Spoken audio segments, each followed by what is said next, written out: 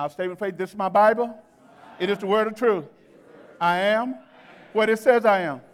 I can do what it says I can. I'm a believer and not a doubter. I'm a doer and not just a hearer. I am humble before the Lord. I'm obedient to the Lord. I am mature in the Lord. I'm enthusiastic about the Lord. I know that faith cometh by hearing, and hearing by the word of God. Amen. The scripture text comes from 1 Thessalonians chapter 4, verse 1 and 2. It says, finally, dear brothers and sisters, we urge you in the name of the Lord Jesus to live. Somebody say to live. To live in a way that pleases God, as we have taught you. Somebody say taught you. When you come to church on Sunday, you come to be taught something. Amen? And sooner or later, your teaching got to match up with your living. So the intent is not to come in here and be taught something today and then forget everything you're taught and live another way once you leave here. Did that make any sense to anybody? Say amen if it did. He says, you live this way already, and we encourage you to do so even more. For you remember what we taught. Somebody say taught. What we taught you by the authority of the Lord Jesus. Amen? You may be seated. You may be seated. But this is going to be our second sermon in our series that we've entitled, How You're Living. How You're Living. And the intent of the question is for you to do a self-examination where you study your own behavior and motivation. It's a time where you allow the Word of God to cause you to take an introspective and self-contemplative look at your life in order to answer the question, how you living. Teenagers, I'm so glad you're here today. I'm not going to leave you out. I'm going to find somewhere to talk to y'all specifically, because how you living represent what you've been taught and who you've been taught by. And your living is important, not just at the spot, but in Choctaw, Fort Walton Beach, Niceville, Crestview. If you live in the spot one way and live at the school another way, my question is how you. I ain't gonna get no amen from the corner back there, but I'm gonna come at you for a few minutes. Teachers, you can stop fanning. Let me go. Now, the word live is often translated walk in some Bibles, so it's used synonymously. And it depends on the translation that you use. So today, wherever you hear me use the term walk, you will probably find live, and use the term live, you will probably find walk in the Bible that you may have. So to live is how we act or conduct ourselves, the control and order of our behavior in a way that pleases and glorifies God and our Lord and Savior Jesus Christ. The word live implies a continuous action. It means to keep on living, to continue to live, or to habitually walk in a way that glorifies the Lord. And the ultimate goal for us as Christians and all believers should be to honor Christ through our actions. Somebody say actions. Through our words. Somebody say words. Through our thoughts. Somebody say thoughts. See, you didn't know that your thoughts are important to God. And as a child of God, you just can't think everything you want to think. Amen. Amen. Your thinking is important because the way you think will determine how you act. And so he says we got to check ourselves when it comes to our thought and our motives. Now, the first turn I want to take today, I want to make a quick stop in the book of Proverbs. Proverbs chapter 1, verse 1 through 4. The book of Proverbs is a book that is full of a lot of what they call little pithy sayings, little wisdom sayings, things that King Solomon wrote because some consider him to be the wisest man that ever lived. But he wrote some things that are good for us to apply in our daily lives. And so the young people, for those of you who may not study the Bible every day, I would encourage you, start with the book of Proverbs. Get a translation that you can easily understand and just read one proverb a day. And if you would do that, I guarantee you'll find some things in there that will make life a whole lot better if you try to follow the things that you read. Amen? Now look at this. In Proverbs chapter 1, verse 1 through 4, he says, these are the Proverbs of Solomon, David's son, king of Israel. Their purpose, somebody say their purpose. Their purpose is to teach people wisdom, somebody say wisdom, and discipline. See, intellect don't always equate to wisdom. There are some smart people that make dumb decisions. There are some people that go to school for law and then break the same law that they defend others for. So therefore, they have intellect, they have smarts, but they don't always have. So this book is designed to teach us wisdom, how we can make sound judgment and sound decisions when it comes down life, and to discipline us. Discipline to teach us how we should live and how we should act, and to help us understand the insight of the wise. Did you know that everybody is not just blessed with it, but everybody can get it? Because the Bible said wisdom comes from a. So if you lack it, you're not supposed to ask man, you're supposed to ask, and he can give that to you. And so he said, now look, there are some people that's going to come in your lives, young people, that may be a little younger than you or could be older than you, but they may not be as smart as you are. But they may have one thing that you lack, and that's wisdom. And you ought to always seek after wisdom, and your intellect will make you a much better person. Amen. You don't want to be a dumb fool, or smart fool, I should say. So what he says here is that they will help us to understand the insight of the wise. So that means that people that are wise have insight that everybody else don't. You need to find somebody, place them in your life that you believe God has put them there to be wisdom for you. Because as you're matriculating your way through school and through life, you're going to have to make decisions that's going to impact the rest of your life. And you don't want to make an unwise decision because you've been taking counsel from a fool. Let me read on. I know that wasn't going to go over too well. He says, their purpose, the proverb, is to teach people to live disciplined and successful. Somebody say successful. I know y'all wouldn't like the word discipline, so I want to hit the word successful line, because everybody want to be successful. Nobody want to be disciplined, but everybody want to be successful. But the Bible tied the two things together.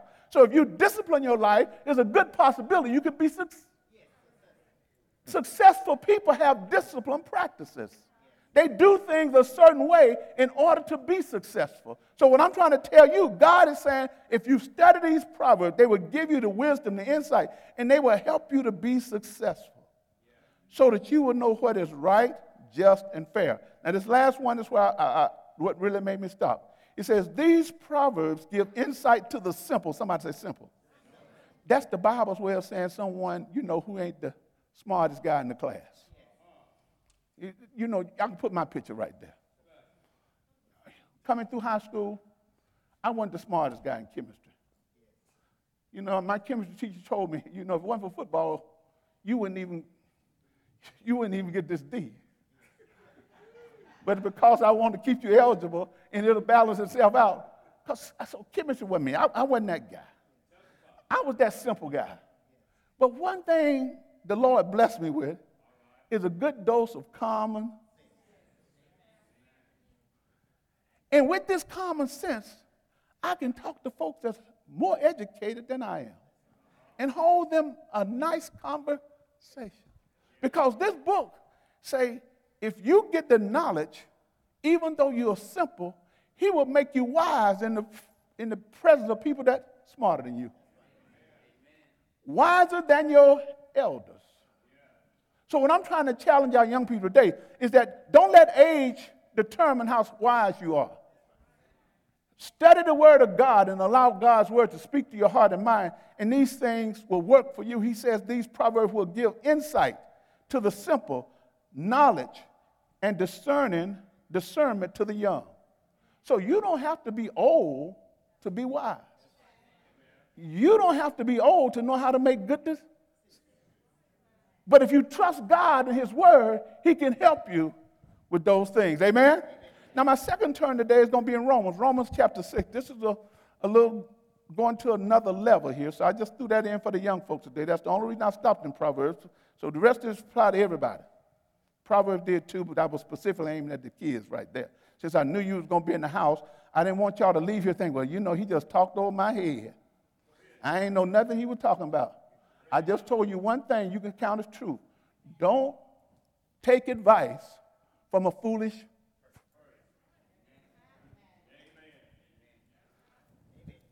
Romans chapter 6, verse 1 through 7. Look at this.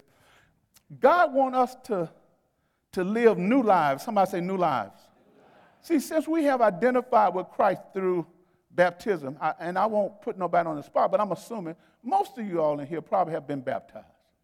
Baptism, the symbolization of you identifying with Jesus Christ's death, burial, and resurrection. So that baptism kind of symbolizes us going down an old person and coming up a new person. That's an outward transaction.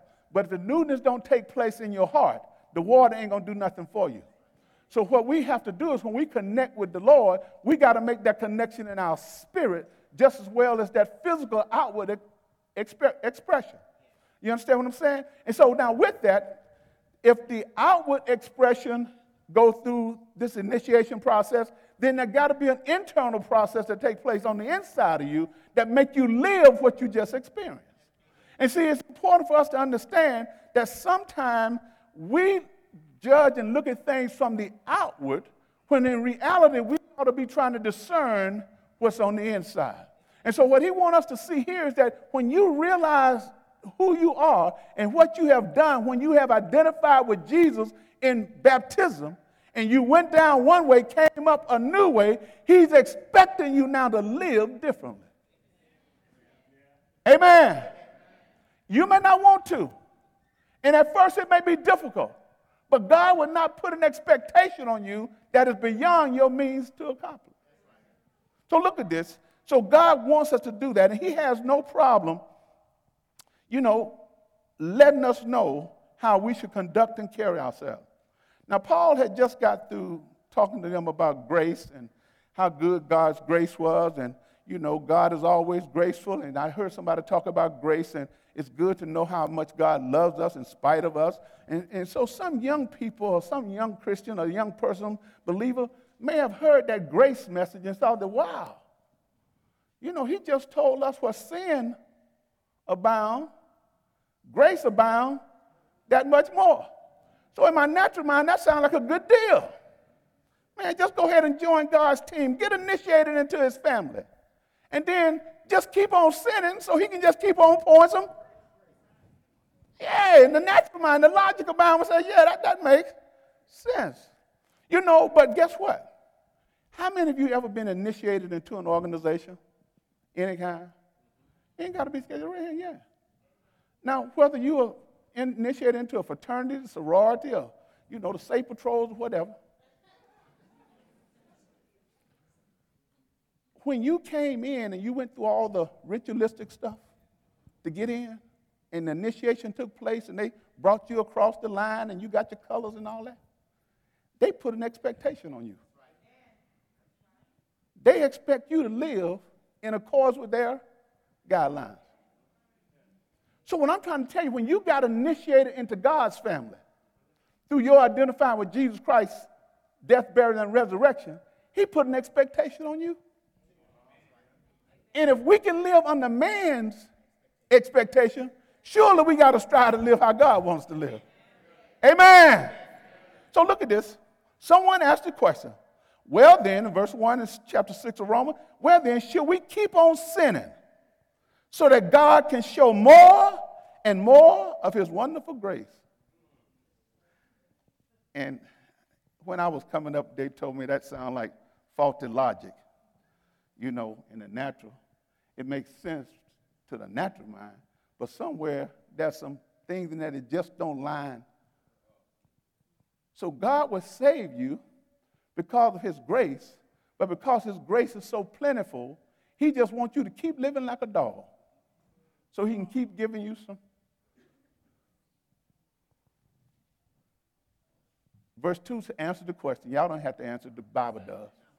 The Bible says, of course not, with exclamation point. Certainly not. You can't do that. He says, since we have died to sin, somebody say died to sin. Now, you may not have stopped sinning yet, but when you got baptized, you were supposed to die.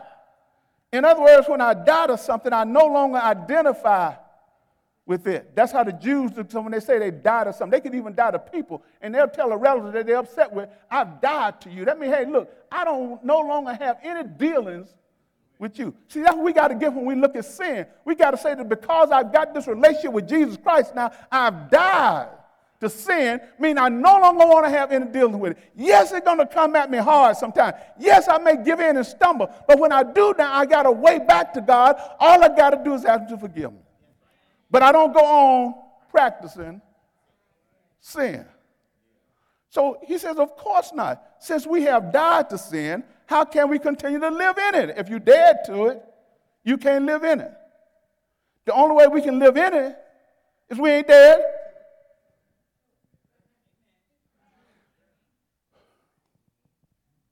That was supposed to be an amen point right there. Somebody supposed to say amen to agree with God right there. See, when I don't get the amens where they're supposed to be feeling, that means the word is getting some resistance. Because when you say amen, that means I agree with it. But when you don't say amen, they say, ooh. Pastor's saying some things that, ooh. I can continue in it, but it is good to me. But he said you got to die to. Just in case, he said this in verse 3. Or have you forgotten that when you were joined with Christ Jesus in baptism, we joined him in his death? Like he died, we sin symbolically, we died. He says, for we died and were buried with Christ in baptism. And just as Christ was raised from the dead by the glorious power, somebody say power, by the glorious power or energy of the Father, now we also may live new. The Bible says you may, which that means believe that if you don't want to, you don't have to. But then I would say, did you really get initiated into the family? Why did you get initiated into this family if you don't want to do what's required to be in the family? Finley, you are alpha. And I'm pretty sure they wouldn't want you to act like a Q.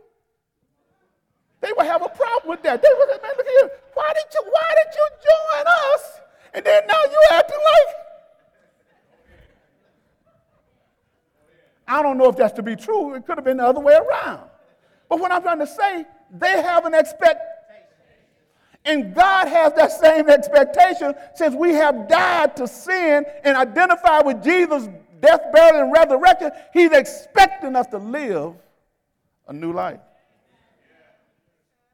He says, just as Jesus was raised from the dead by the glorious power of the Father, now also we may live new lives. Now look at verse 5. Since we have been united with him in his death, we will also be raised to life as he was. Verse 6. We know, somebody say we know. He says, we know that our old sinful selves was crucified with Christ so that sin might lose its power over our lives. So when I'm trying to tell you, if you have really bought into the truth of your baptism and what it represents, then now you don't have to live under the power of sin anymore. But if you do, it's because you have made the choice. He says, it has lost its power over our lives, and we are no longer slaves. Somebody say slaves. You're no longer a slave to your old nature. It's still there. It want to do certain things that you don't want to do, but you ain't a slave no more. You got a new master now. And so it's time for you to operate like your new master wants you and not your old.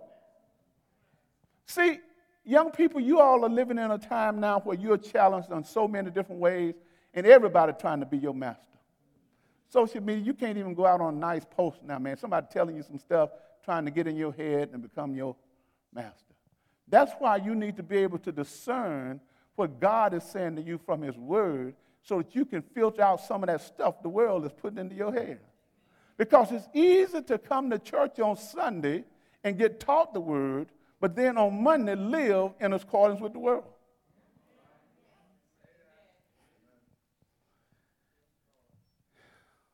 So he says, we are no longer, somebody say slaves. We are no longer slaves to sin. For when we died with Christ, we were set free from the power of sin. Somebody say, I've been set free. You've been set free. So you need to start even living and acting like you're a free person now. You're not supposed to live and act like you're still a slave under the bondage of sin. Man, it ought to make you feel good to say, I'm trying to live without sinning. I mean, Cliff, it made me feel good when I said I was trying to live my life without getting drunk another day in my life. Man, it made me feel good, Latham, when I decided I was going to stop cursing.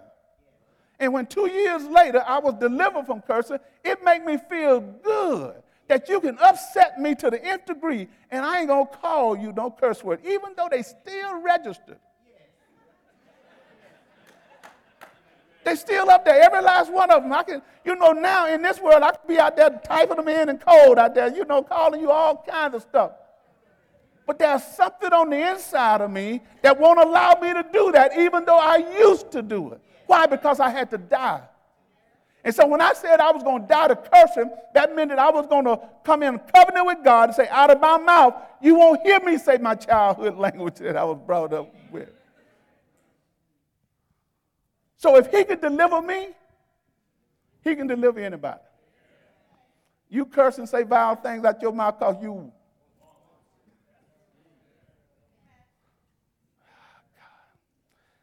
Let me tell you this.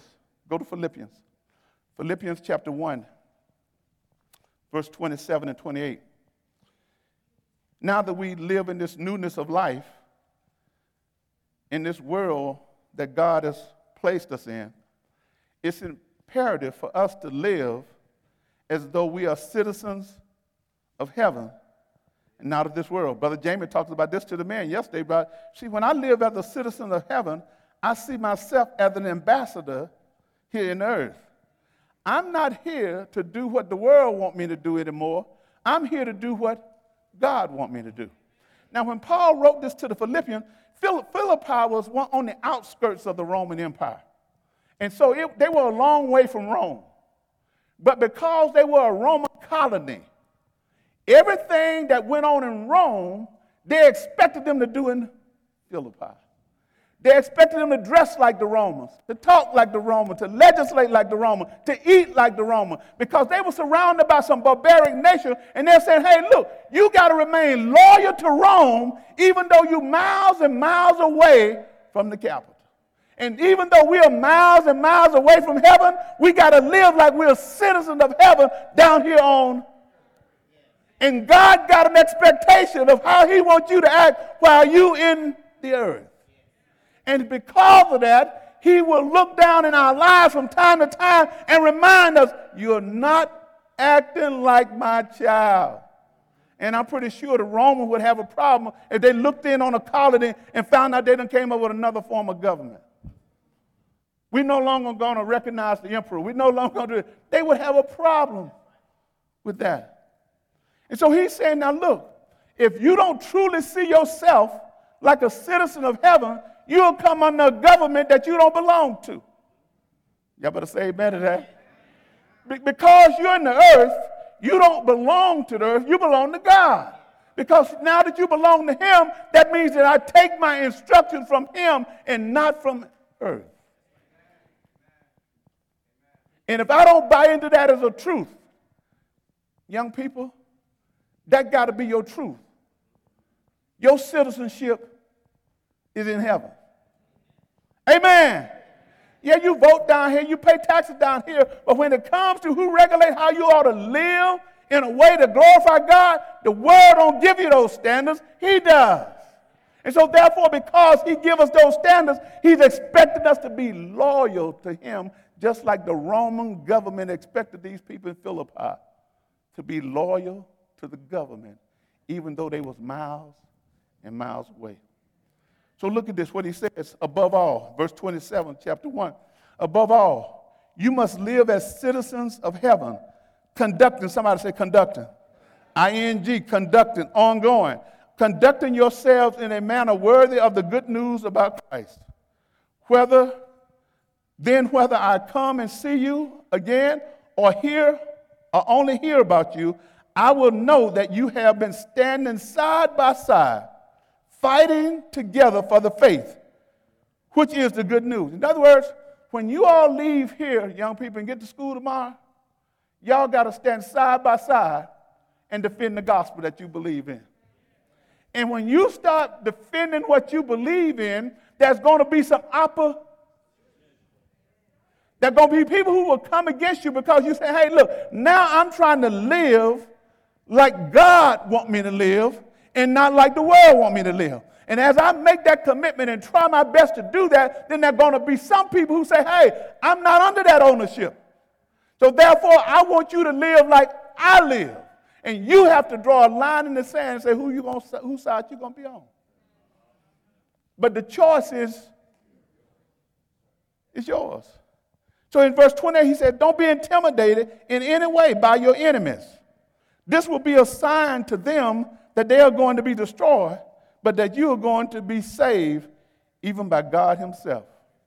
When people start coming against you, that's a good thing, especially if they're coming against you for what you believe about Jesus Christ. Amen. And so when we go through life and we see that we are citizens of heaven and we're citizens of God's kingdom, then now we have to strive to live like we're kingdom citizens. The instructions for living in God's kingdom is found right here in a book that we don't like to read. This is the Constitution. This is where your Bill of Rights at. And if you buy into that and live like he wants you to live, now I'm not, I know everybody ain't going to believe as hard as Pastor Bolden believe and all that, okay?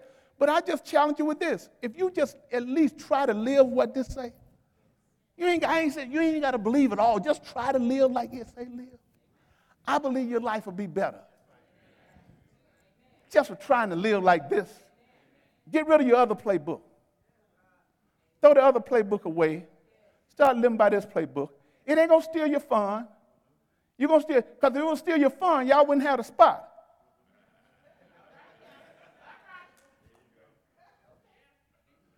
So if pastor was thinking that this will kill your fun, you'll be down here every Sunday. Y'all up there, but you're citizens of your citizenship. Oh, Lord, have mercy. I don't know how I got that. Your citizenship remains here. So there's an expectation for you, even though you're up there, that you got to kind of live like the citizens.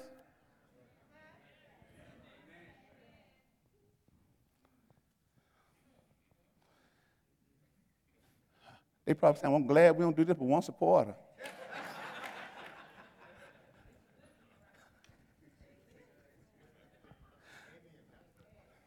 I'm almost done. Philippians chapter 2. This is the last turn. I hope this makes some sense. Look at this. Now, after we understand our citizenship and where our authority and our rules and guidelines come from, Paul lets them know that he was giving them instructions so that as they grow in the Lord, they will live clean, innocent lives as children of God. And if they live clean, innocent lives, he tells them, you will shine in the world that you're living in. How you living can impact the world that you're in.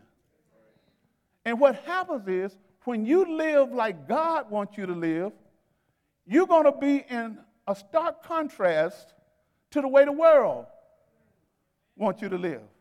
And when they see you living like God wants you to live, then they can't help but notice you. If we go unnoticed in a dark world, there's a good possibility there's no light coming from us.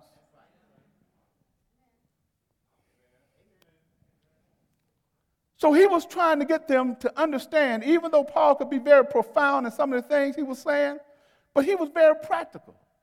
And this is very practical what he's trying to get them to see on today. And this is not just for the kids, but this is for all of us who will say we're children of God. Amen. So now, he says in verse 12, chapter 2, he says, "Dear friends, you always followed my instructions when I was with you." Well, we sitting here together on church on Sunday. Ain't too many people going to jump up and cut the food. Because you're with us. You're with Pastor Boulder. You ain't going to just jump up and start cussing nobody out in here, even though you still got cussing in you. But because I'm with you, you probably got enough respect, so I ain't going to even cuss in church. I was there. Cussing didn't lead me to many years after I got saved. So I was still sitting in the pews, and I was a genuine cusser.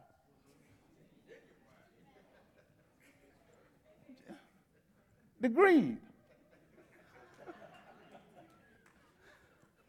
Could tie a lot of cuss words together. You know what I mean? But one day something happened, Major, and I decided I wasn't going to talk like that anymore. I made a commitment. I wrote it in my Bible, and it took me 2 years to be delivered from that. But once I made it, that commitment, and put it in my Bible, you're going to see here, something started working on the inside of me. And when something started working on the inside of you, if you let it complete the work that's going on the inside of you, you can be delivered from whatever it is you're trying to get delivered from. So he says, now, you always followed my instructions when I was with you. And now that I'm away, it's even more important. It's going to be more important tomorrow, whether you're on your job, whether you're in your algebra class or your French class or whatever class you're in. It's going to be more important tomorrow that you live what you're taught. In here, I just said it. You're not going to act out and act crazy unless you just really have one of those attacks that come over you for something. But even when I was a chief sinner, Tanya, I knew how to act in. I had a respect for God's house. But what I'm trying to say, someone had to teach me that the same respect I have for his house, I had to have respect for him outside. And if I carried that same respect outside, then I would live outside just like I act on the. So it's more important. Then he says, work hard. Somebody said, work hard. I guess that's grinding now. He said, you got to grind. This ain't going to just happen. You got to grind. If you don't want to stop cussing, you ain't going to stop. You got to. If you don't want to stop fornicating, it ain't going to just happen. You got to. If you don't want to stop lying, it ain't going to happen. You're going to have to put in the.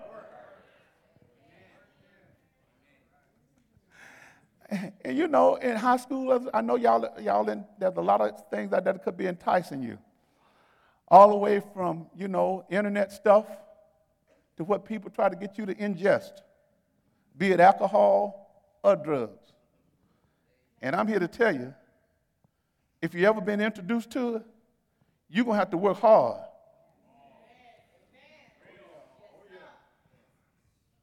To get off of it, to be delivered from it. But God already knows you can. And I'm going to show you the reason you can, because he put something on the inside of you to remind you that it's possible. He says, now work hard to show the results of your salvation. In other words, when you leave here, act like you're saved. Work hard. It ain't going to be easy, Finley, but he said you got to. We got to learn that living the life that God wants for us is not an easy journey. But if you put in the work,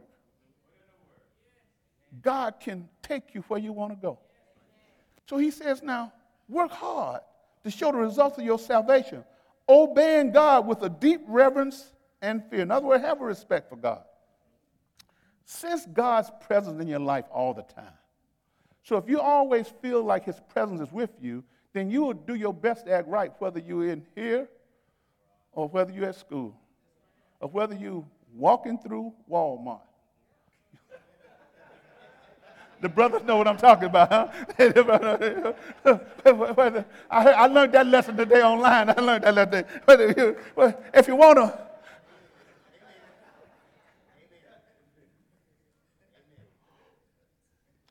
Because you want to show the results of your salvation. When you got baptized, there was some things supposed to happen in your life. And he's saying now you got to work hard to show forth the results. Now look at this. Then he tells us how. For God is working in you. Somebody say, God is working in me. If you're sitting in here today, God is working in you. You may not accept everything I'm saying, but God is. And if you continue to allow him to work in you, he can bring about a change in you. So the fact that you're here today is a good sign. It's a good thing that you're here because you say, hey, God is. And some of the things that God's going to work out you, it may take 5 years, may take 2 years, may take some time, but you just keep letting them work. And that's what we got to tell our young people and our old people. Look here, I know you're going through some things. I know life is coming at you hard, but God is working on the inside of you. There's something that's working that calls me to stop and pause and think before I do something because I want my wisdom to come forth. God is Major, he said, for God is working in you. And that working is I-N-G, meaning that it is ongoing. While you sitting here right now, God is working. And if you just move out of the way and let his spirit have its way in your life, God will complete the work that he's trying to accomplish in you. He didn't start on you just to leave you. He wants to finish what he... Now look at this. This is what you got to buy into this truth. He says now, for God is working in you, not outside of you, but in you. Pastor Bolden worked from the outside in, and that puts you on a guilt trip. But you got to realize there's something on the inside of you that will make you do right when Pastor Bolden ain't even around you to. Because if I guilt you there, you ain't going to do it no longer than you with me. But if you accept this truth that there's something in me that is more powerful than any word that Pastor Bolden can give me. But God placed that in me to help me to get where he wants me to be because he's still working. And look at this. He says, now, Brother Fred, he says, God is working in you, giving you the desire. Somebody say desire. You know, before you got saved, we had some desires and some proclivities that didn't line up with God. But now that we are saved, our desires are supposed to be regulated by him. And he said, now look, if you let me work in you, I can give you the desire and the power that you need to get what you need done, get done. He says, God is working in you, giving you the desire and the power to do what pleases him. You ain't in this thing by yourself. God is working in Isaiah. He working in you. You know, been with you a long time. And he got something that he want to accomplish in you. And you just got to know that every time something come up in your life, you got to tell yourself, God is working in me. And he's going to give me the desire and to do what pleases him. So stop telling yourself, oh, I'm just too weak, I can't get it done. No. Y'all already believe there's the energy out there somewhere. Yeah, I know the young people talk about energy. I can feel your energy. You just emitting that energy. Well, I'm telling you, God done put that same energy on the inside of you. And just like you can feel it coming off other folk, you ought to feel it coming off in you. When it's time for you to do what God has called you to do, just let that energy do what it's designed. I'm tired of y'all calling me, man, I just feel that negative energy coming off you. Well, you better put some positive energy on top of it. Now, y'all know I had to study that because I don't talk like that. But when I listen to young folk, they don't talk Holy Spirit. They talk energy. I just translate that to be Holy Spirit. So therefore, when God says he putting power on, that's the Holy Spirit. But y'all just translate Holy Spirit to God's energy. Since y'all know how to recognize energy, I want you to recognize the source of.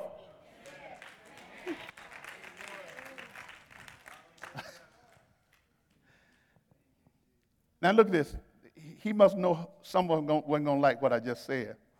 So the Bible just got a way of knowing stuff. Do everything without complaining and arguing. Stop arguing with each other and stop arguing with God's word. He brought me down here to hear that today. I did not come down here for that. I came to get my medal. I came to get recognized. And now while I walked into that, stop arguing. Stop. Somebody said, I'm glad I'm here today because God wanted me to hear something that can change my life.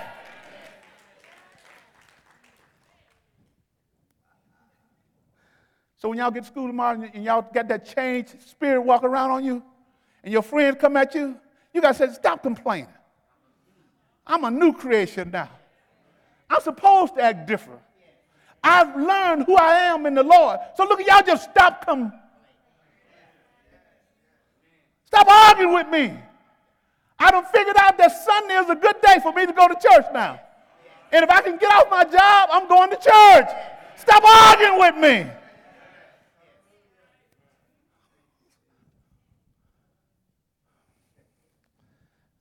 The Bible knows what it's talking about. I'm almost done. Let me see. I didn't know I was going to have fun with this. The Lord just showed me some things I didn't even have in my notes. But look at this. He says, do everything without complaining and arguing so that no one, somebody say no one, can criticize you. See, as a child of God, you don't want the world to criticize you. And the only way they can criticize us is by how we live. Because, believe it or not, even when I was a heathen in the world, didn't know nothing about Jesus, in my mind, I thought church folk were supposed to be different than me. I didn't know how they were supposed to be different, but they shouldn't be doing what I'm doing. And whenever I saw one of them at the same hangouts I hung out and doing what I was doing, I questioned them and wanted to criticize. How can you go to church every Sunday and stand there for 3 hours and then you at the pool hall drinking and cussing like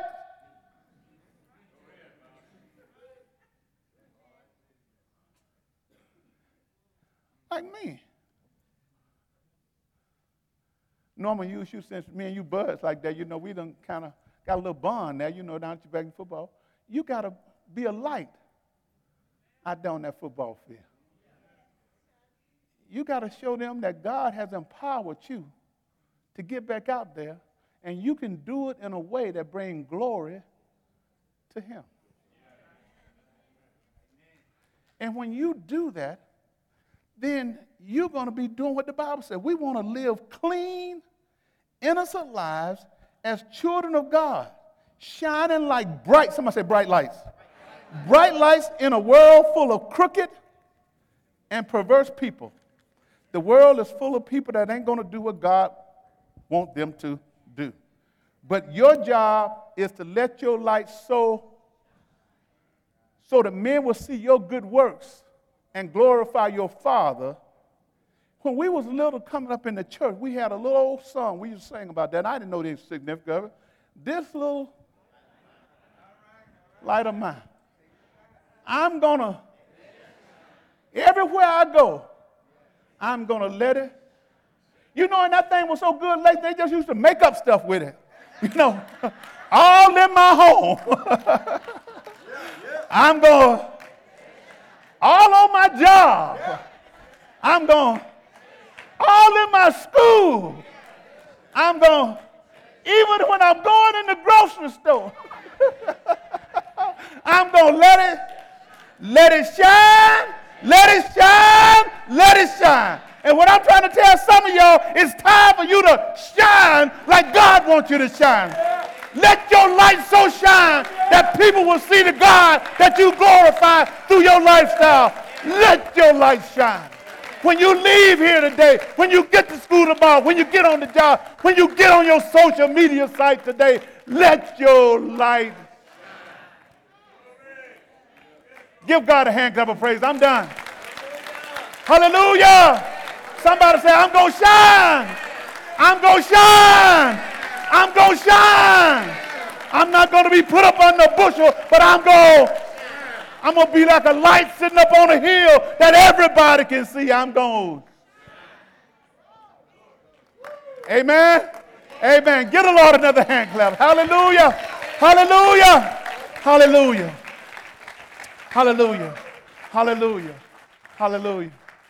Every head bowed and every eye closed. Every head bowed and every eye closed. We have several appeals for you.